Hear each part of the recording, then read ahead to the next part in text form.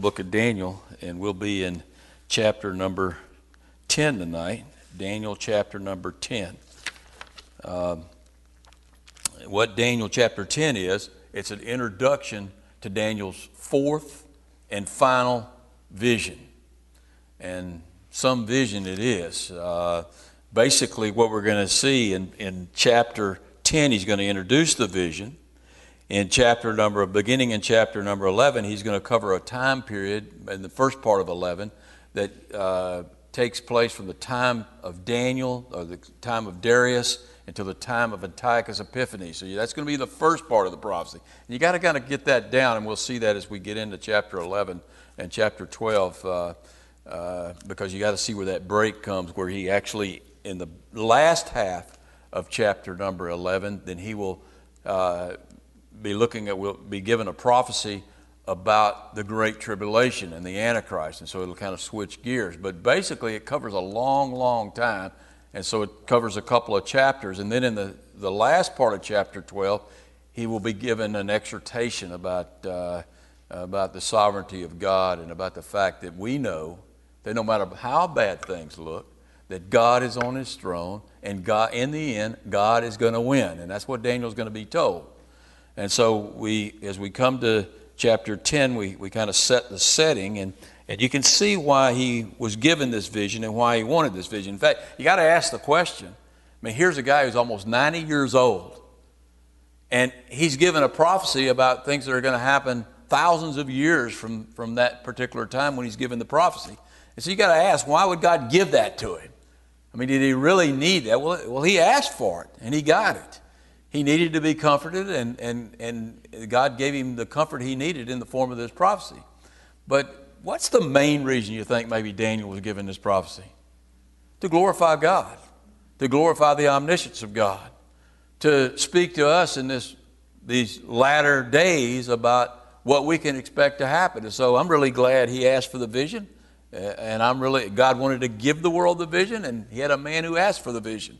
And he got the vision, and he wrote it down, and we're given that vision in these last few chapters of the book of Daniel. And it's going to take a while to wade our way through this, but it's some really, really interesting stuff as we'll finish up these last two chapters. And I got to say, probably the most complicated chapter in the Bible to interpret, even more complicated than some of the chapters in the book of Revelation, is chapter 11 of Daniel. It's a complicated chapter to interpret, but we'll get it right with your prayers and a lot of study. All right, and so let's look at beginning in verse number 1, chapter number 10, verse number 1.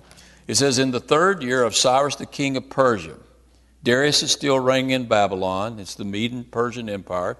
But in the third year of Cyrus king of Persia, a message was revealed to Daniel, whose name is called Belshazzar. The message was true, but the appointed time was long. Remember what I said? This vision covers a long, long time. And it goes way out thousands of years from when Daniel was writing this vision down. And here's what's interesting. Look what it says there. And he understood the message. I mean, you remember how in the earlier visions he didn't understand the message. But Daniel's learned his lessons, and he studied his prophecy. He studied those visions that he was given before, and he's actually going to have an understanding of this vision. It says, and he had an understanding of the vision. Verse number 2. "In those days I, Daniel, was mourning 3 full weeks. I ate no pleasant food, no meat or wine came to my mouth, and I did not anoint myself at all with oil and spices till the 3 whole weeks were fulfilled." So here's Daniel. He's in his mid-80s. He's probably retired at this point. We know that because over in chapter 1 we're told that he worked for the government through the through Cyrus's first year of his reign. And so probably Daniel's retired. He probably still is an advisor to Darius, but he's retired at this point. And he's given this vision. He asked for the vision, and he's given this vision. Now that first year of Cyrus is also notable because what happened in that first year of Cyrus? Do you remember? That the decree went out for the Jews to go back to Israel. And that was an answer to Daniel's prayer. So that decree went out. And so it's an important year. It's a notable year. And in the third year, he gets this vision. Now, why did he get the vision? Because he asked the Lord for the vision. Now, when Cyrus issued the decree for the Jews to go back to Israel, there were hundreds of thousands of Jews in captivity, but only 40,000 or less than 40,000 of them returned. Some say around 35 to 40,000 Jews returned. That's kind of sad, isn't it? I mean, here they had been given these great promises, and those promises were attached to the promised land, and now the opportunity comes for them to go back into the land, back to Jerusalem, and rebuild the temple and rebuild the city and worship Jehovah God. And hey, most of them didn't really care at that point. They had established themselves in Babylon, and they had their own personal things going on, and a lot of them had married pagan wives, and a lot of them were worshiping pagan gods, and so they really didn't care. I mean, here was Daniel. I mean, he was on his knees 3 times a day praying, Lord, please let us go back to the land. And probably not only did his prayers influence the decision, but his power probably had some influence over the decision. And then they give them the right to go back to the land, but nobody wants to go. And I think Daniel's really sad about that. I think he's really troubled about that. And so what does he do? He goes on a fast. I could see why he was troubled. I mean, not many of them wanted to go back into the land. The ones that did want to go back, he got word from them. He got news of what was going on there, and the news was troubling. It wasn't good.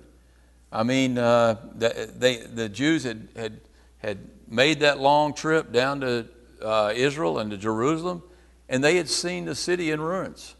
And they looked around and they saw the temple destroyed and the walls of the cities destroyed, and they said, we can't ever rebuild this. Who are we, this little mob of Jews? Who are we to think we can rebuild this temple and rebuild the city and rebuild the walls? And so I think they were really discouraged. And not only that, some of the Jews that had been left behind had assimilated into that culture, into the Assyrian culture and then the Babylonian culture. And so they didn't want the Jews coming back to the land. They didn't want it at all. And so they began, their own uproar and began to demand that they be sent back.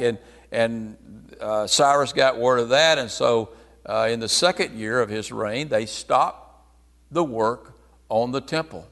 And they stopped the work on the city. And so they got their way. And later on, they would pick back up. But for that time being, it had stopped.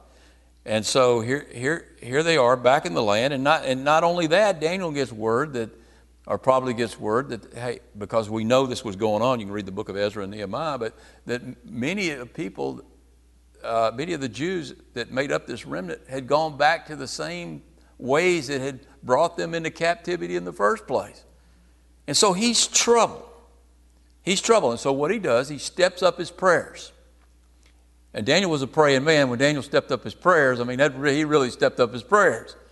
And so he prayed and he fasted for 3 weeks in order to get this answer to his prayers. And the answer to the prayer that he got were he was troubled for Israel, and he was mourning over Israel. And what God gave him was this 4th vision. Now look at his fast. Look at the fast that he made. It says, I ate no pleasant food, no meat or wine came to my mouth. Now, what does that tell you? If for 3 weeks he ate no pleasant food and no meat and no wine came to his mouth, then what happened after 3 weeks? I mean, a lot of people say Daniel was a vegetarian or teetotaler. I don't think he was. I think at times he was.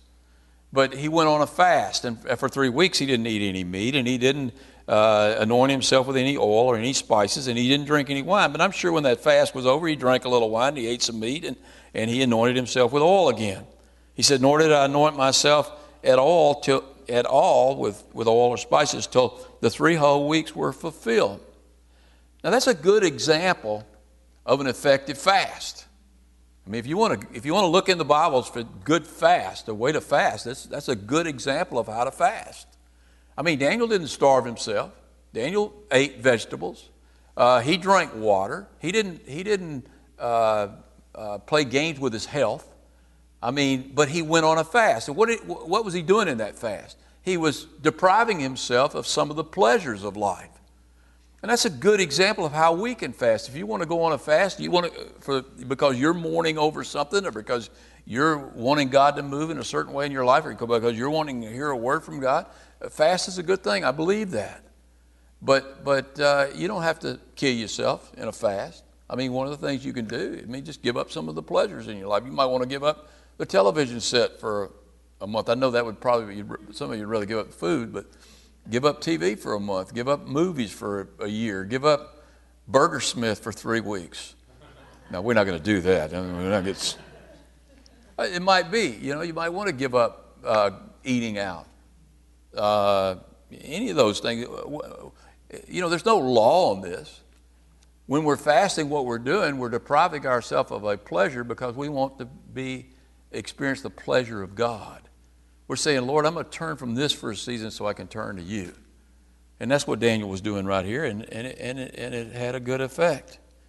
So he fasts and prays. He gets this vision, and the vision is for a long period of time.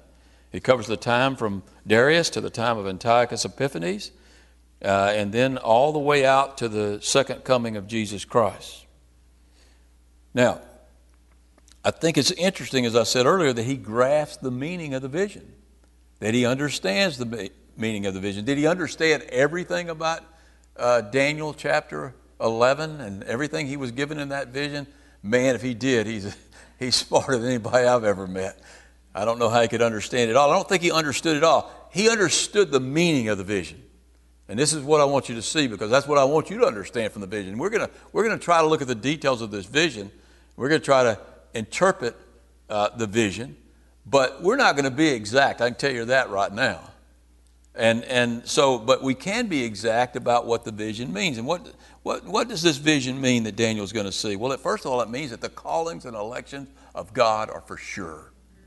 Here was Israel in shambles.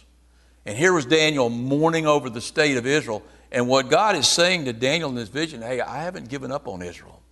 Remember what Paul mourned the same way. You read chapters 9, 10, 11 of Romans. Remember how he mourned for the people of Israel, 9 and 10? And what was he told in the end? Remember what he told? That all of Israel will be saved. All of Israel will be saved. And I think that's the message that Daniel gets in this vision, that God is still on his throne, that the callings and elections of God are for sure, and that all of Israel will be saved. And I believe Daniel was greatly comforted by this vision. So let's look at the setting for the vision, and beginning in verse number 4. It says, now on the 24th day of the first month. Now we know he's in Babylon. Wonder why Daniel didn't go back to Israel with the remnant. Well, there's a lot of reasons, isn't there? I mean, he was almost 90 years old. That's a good reason to not travel. They didn't have superhighways or airplanes or anything like that. So there's a lot of, it just would have been a hard trip for him. He only had a few years left to live in his life, and he probably, because of the influence he had on King Darius and on King Cyrus and over the Mede-Persian Empire, he probably felt he could better serve his people by staying in Israel. And I think that's probably the main reason he stayed. But man, his heart, he really wanted to go back. But we know he's there because it says that on the 24th day of the first month, I was by the side of the great river, that is the Tigris River. So we know that's in Babylon. I lifted my eyes and I looked, and behold, a certain man. Now let's look at this man. Let's see if you can figure out who he is. A certain man clothed in glowing white cloth. Maybe a better interpretation of that. They didn't have electricity back then, but I think if they did, he would have said this electric lit up garment. But it's this white linen, whose waist was girded with gold of Uphaz. His body was like beryl. Beryl would be like a diamond. His body shone like a diamond, shined like a diamond. His face had the appearance of lightning. He's doing everything he can to explain what? To describe what? The glory of God. That's what he's doing right there. His eyes were like torches of fire. His arms and feet like burnished bronze in color, and the sound of the words of his words were like the voice of a multitude.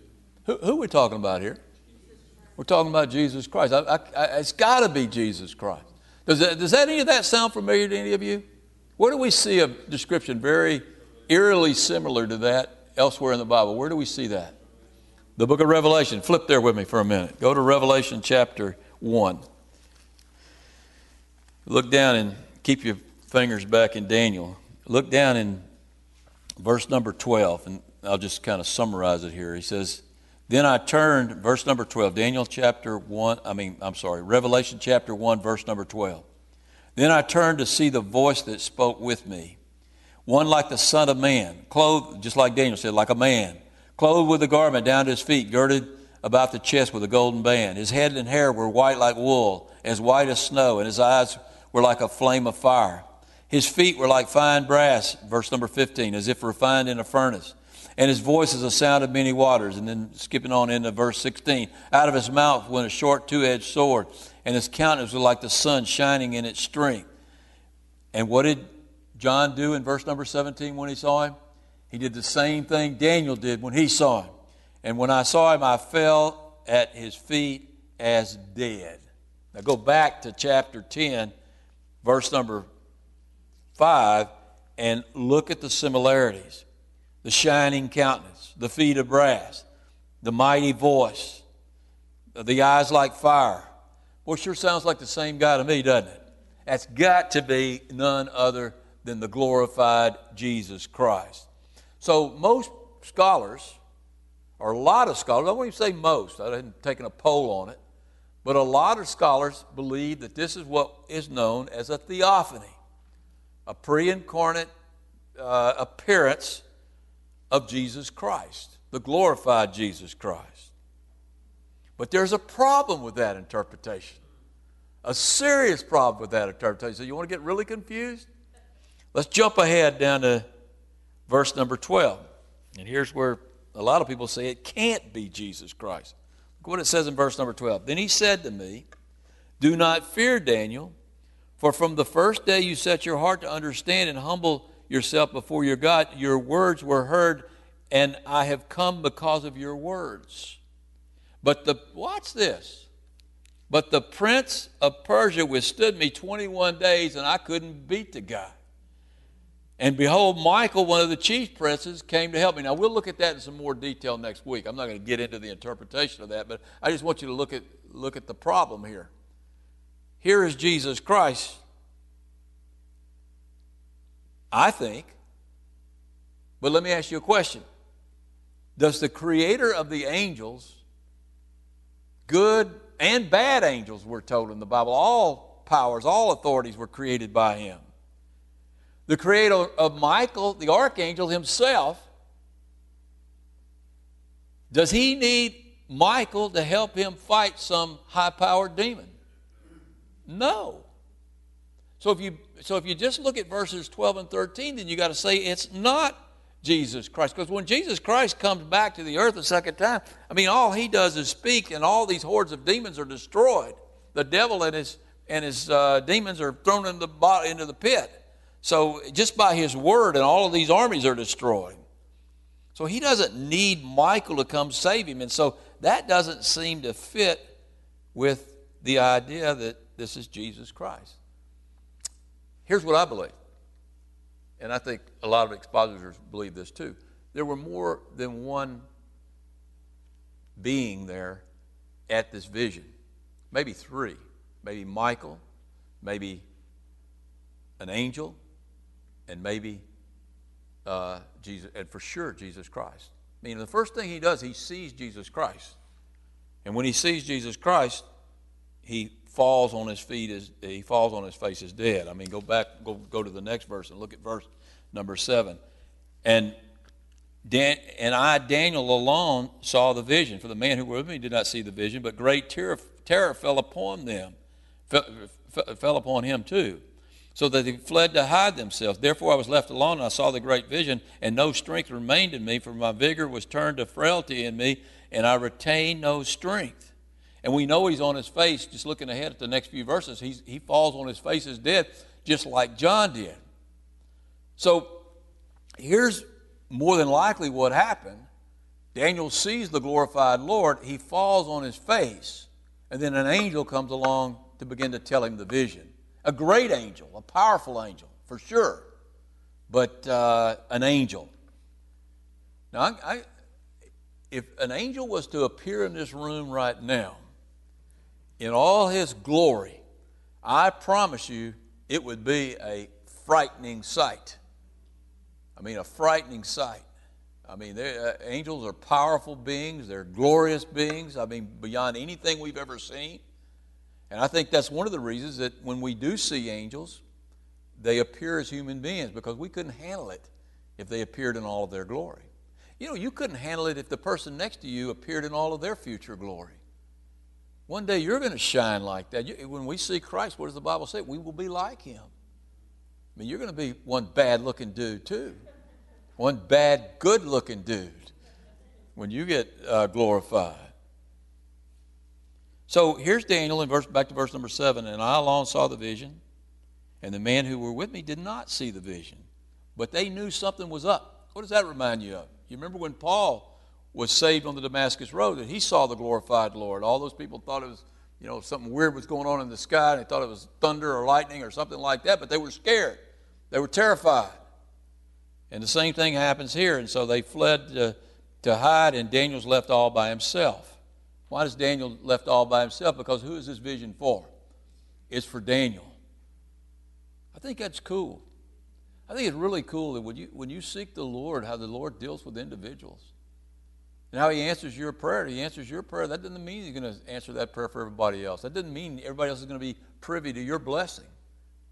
And that's the case here. It says in verse number 8, therefore I was left alone, and I saw a great vision, and I had no strength remained to me.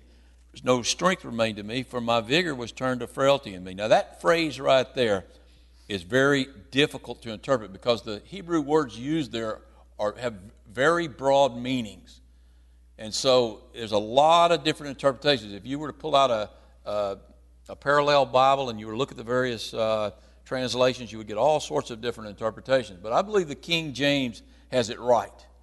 And because it fits the context. Let me read you what the King James, how the King James translates verse number 8. And I think they have it right.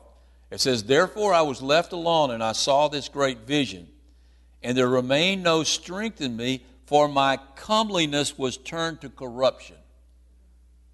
My comeliness was turned to corruption. In other words, what I saw good in myself was turned to corruption, and I retained no strength. Why didn't he have any strength? Because his comeliness was turned to corruption. So he fell up, he lost his strength, and he falls on his face before the Lord. And that's what happens to anybody when they come into the presence of the Lord and his holiness. When you come into the presence of the Lord of his holiness, what do you see? You see your depravity.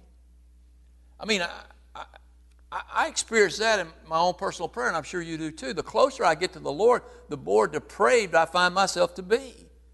The more evil I find myself to be. And I don't believe you're getting close to the Lord if that's not your experience. And the more you cry out for the Lord to make you holy. Holy, holy, holy is the Lord God Almighty. Lord, make me holy, holy, holy. So I can stand in your presence. So I don't have to fall on my face as dead because I'm so corrupt. I mean, here was Daniel. There's not a word said in the Bible about Daniel's sin. I don't think there was a more righteous man who walked this earth than Daniel. And yet, he sees himself as corrupt in the presence of a holy God. You remember what the Lord said about Job to Satan in chapter 1? He said, have you considered my servant Job, that there is none like him on the earth, a blameless and upright man, one who fears God and shuns evil? I mean, what a great description of Job by the Lord himself. But what happened when Job saw the Lord? What did he have to say? Let me tell you what he had to say. I abhor myself. I hate myself, and I repent in dust and ashes. He threw dust and ashes on himself.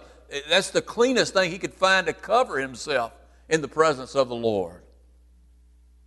When Isaiah, the great prophet Isaiah, you talk about a holy man, when he saw the Lord high and lifted up, you remember what he said? Woe is me, for I am undone, because I am a man of unclean lips, and I live in a nation of people with unclean lips. A bunch of cursing sailors. I live in their presence, and I'm one of them too. So here's Daniel, and his friends have fled. He sees the Lord, and he sees him in his glory, and he sees himself for what he is. And he actually kind of goes into shock. I mean, it really is a form of shock that he goes into. And then in verse number 9, yet I heard the sound of words, and while I heard the sound of his words, I was in a deep sleep on my face with my face to the ground. Now, here's where the scene changes now. He heard the sound of many waters, this voice of many waters, of many voices, a real loud voice, a distinct voice. And he falls on his feet as dead, with his face to the ground, and suddenly a hand touched me. See, I believe that's a different hand, which made me tremble on my knees and on the palms of my hands. And he said to me, O Daniel, greatly beloved man. Could God give you a better title than that? Greatly beloved. Understand the words that I speak to you and stand upright, for I have now been sent by the Lord to you. And while he was speaking the word to me, I stood trembling. I got up. But he was still trembling because here he was. He's still in the presence of an angel. It had to be a pitiful sight. I mean, he's a 90-year-old man. Probably could barely stand as it was. And he stands up and he's just seen the Lord, and now he's in the presence of this great angel. And he said, I was standing there and I was trembling. I stood up like he told me to, but I was trembling. Man, be careful what you ask for.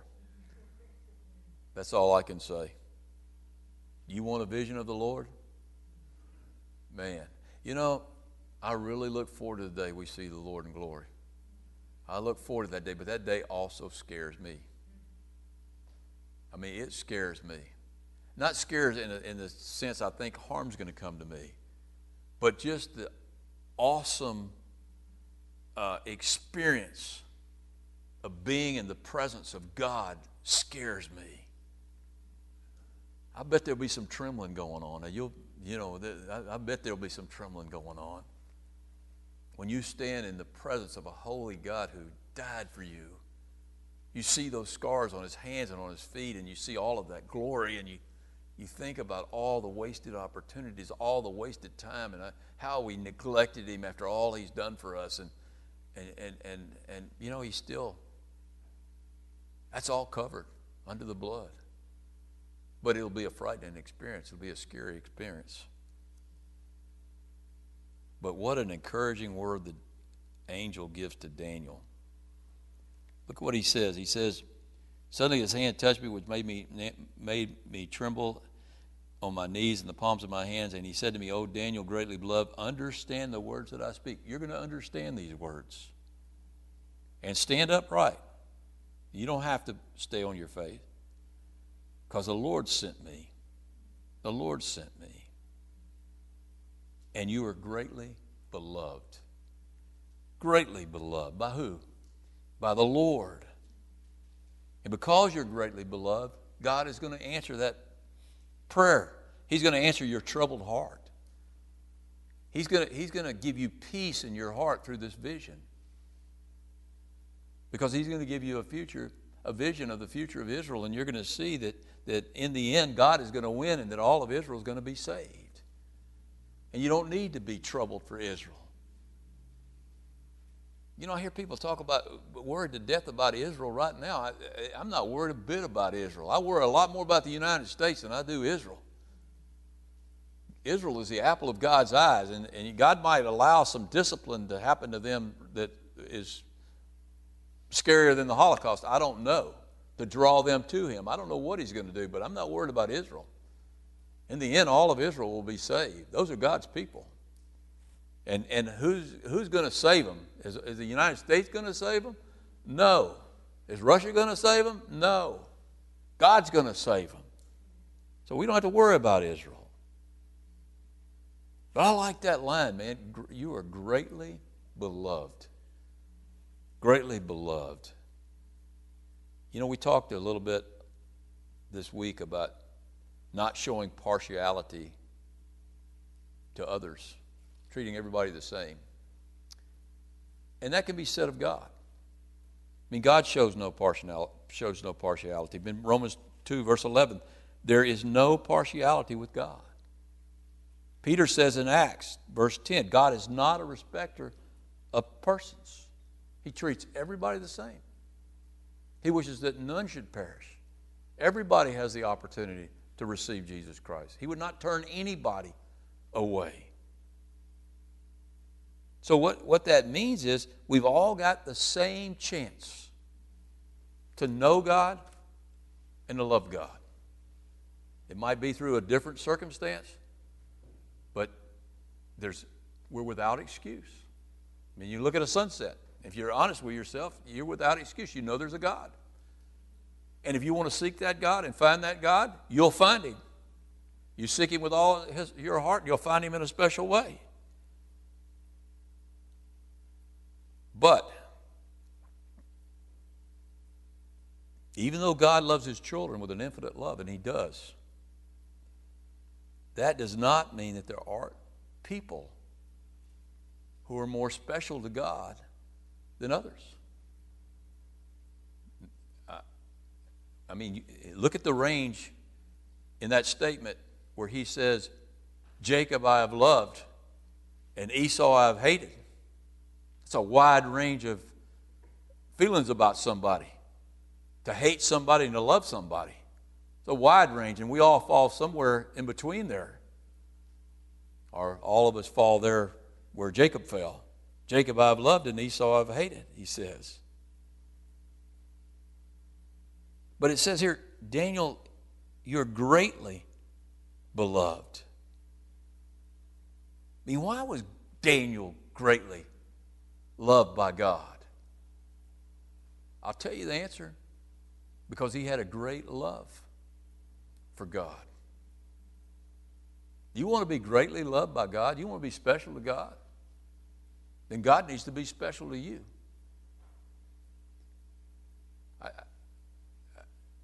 That's the way it works. I mean, God has infinite love.